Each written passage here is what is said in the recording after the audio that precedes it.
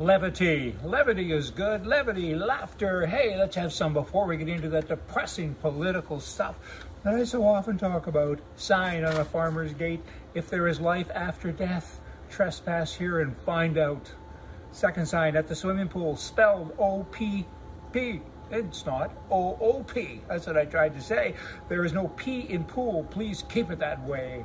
Last sign of the day is sign at a gun shop. Guns don't kill people. Men with pretty daughters kill people.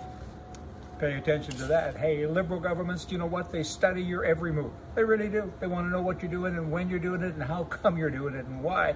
Then they catalog all that information. Then they come and get you. It's called control, right?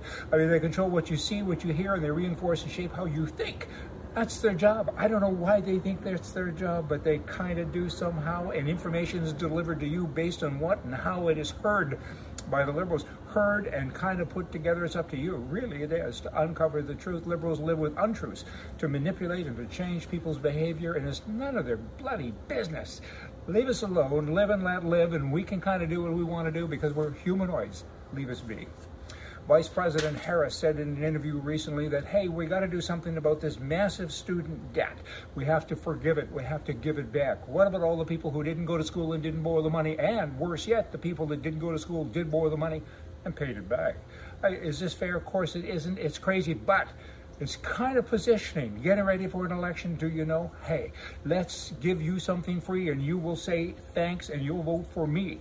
But I'm a poet and I know it. You know what? That's bad. Bad stuff, and I hope that the student body, the student people, the student humanoids, I hope that they can see through this. Often they don't, unfortunately. They get something that they think is free, but it ain't free. If you get it free, your parents, your brothers, your sisters, your friends at work, they're the ones that are actually giving it to you. And who are you to demand such special treatment from all the other people that you know and even don't know? Not good. You know, if you feel like you live in this alternate universe, I think you're right sometimes. In Macadam. Macadam's a nice town. They got a great school, their auction school, hey, in Minnesota. And recently they voted unanimously, I don't get this, who does this, to pay non-white teachers additional monies over and above what white teachers get. You don't have to earn the raise or anything like that. You don't have to be special. You just get a raise because of the color of your skin. Is that racism? No kidding. Wow. That's racism. You see it all of the time. And these people, I don't even have to know or ask how they vote. I kind of know already. They only vote Democrat because there's not a party that's further left than the Democrat Party, maybe. And they're pretty far left. That's not good. We are so busy. We need to be busy to keep political psychopaths from destroying the entire country, because that's what they're setting out to do. They're turning everybody against everybody. Often you read about people saying, politicians saying, we're going to have to not have strong tests anymore for people of color. What they're really saying is that those people aren't smart like white people. That's not true. And who are they to say that? And then they call us names? These people, wow. And you got the Prime Minister Trudeau in Canada. Recently he said, hey, if you don't get a COVID test, you're a racist. Where did that come from? You're a racist? That's kind of the pet word, I guess. It was in 2021. It appears it's continuing on in 2022. You're a racist because you don't do what I told you to do.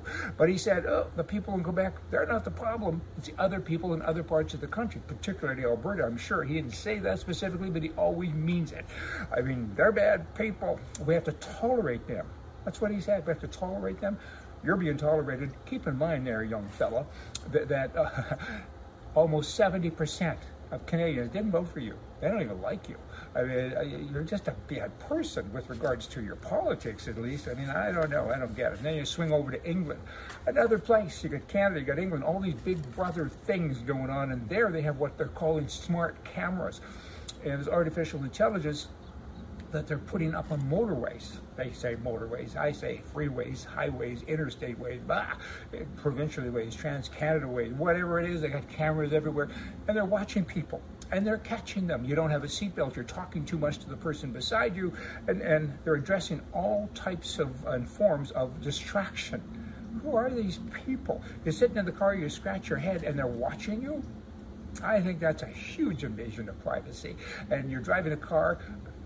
Wow, where do you go with this? I mean, I could talk about this in more detail, But my head started aching. I'm getting kind of angry. Get out of my bloody life, all of these people watchers, all the liberals. I mean, politically right is right and left is wrong. These people, they're wrong. See ya.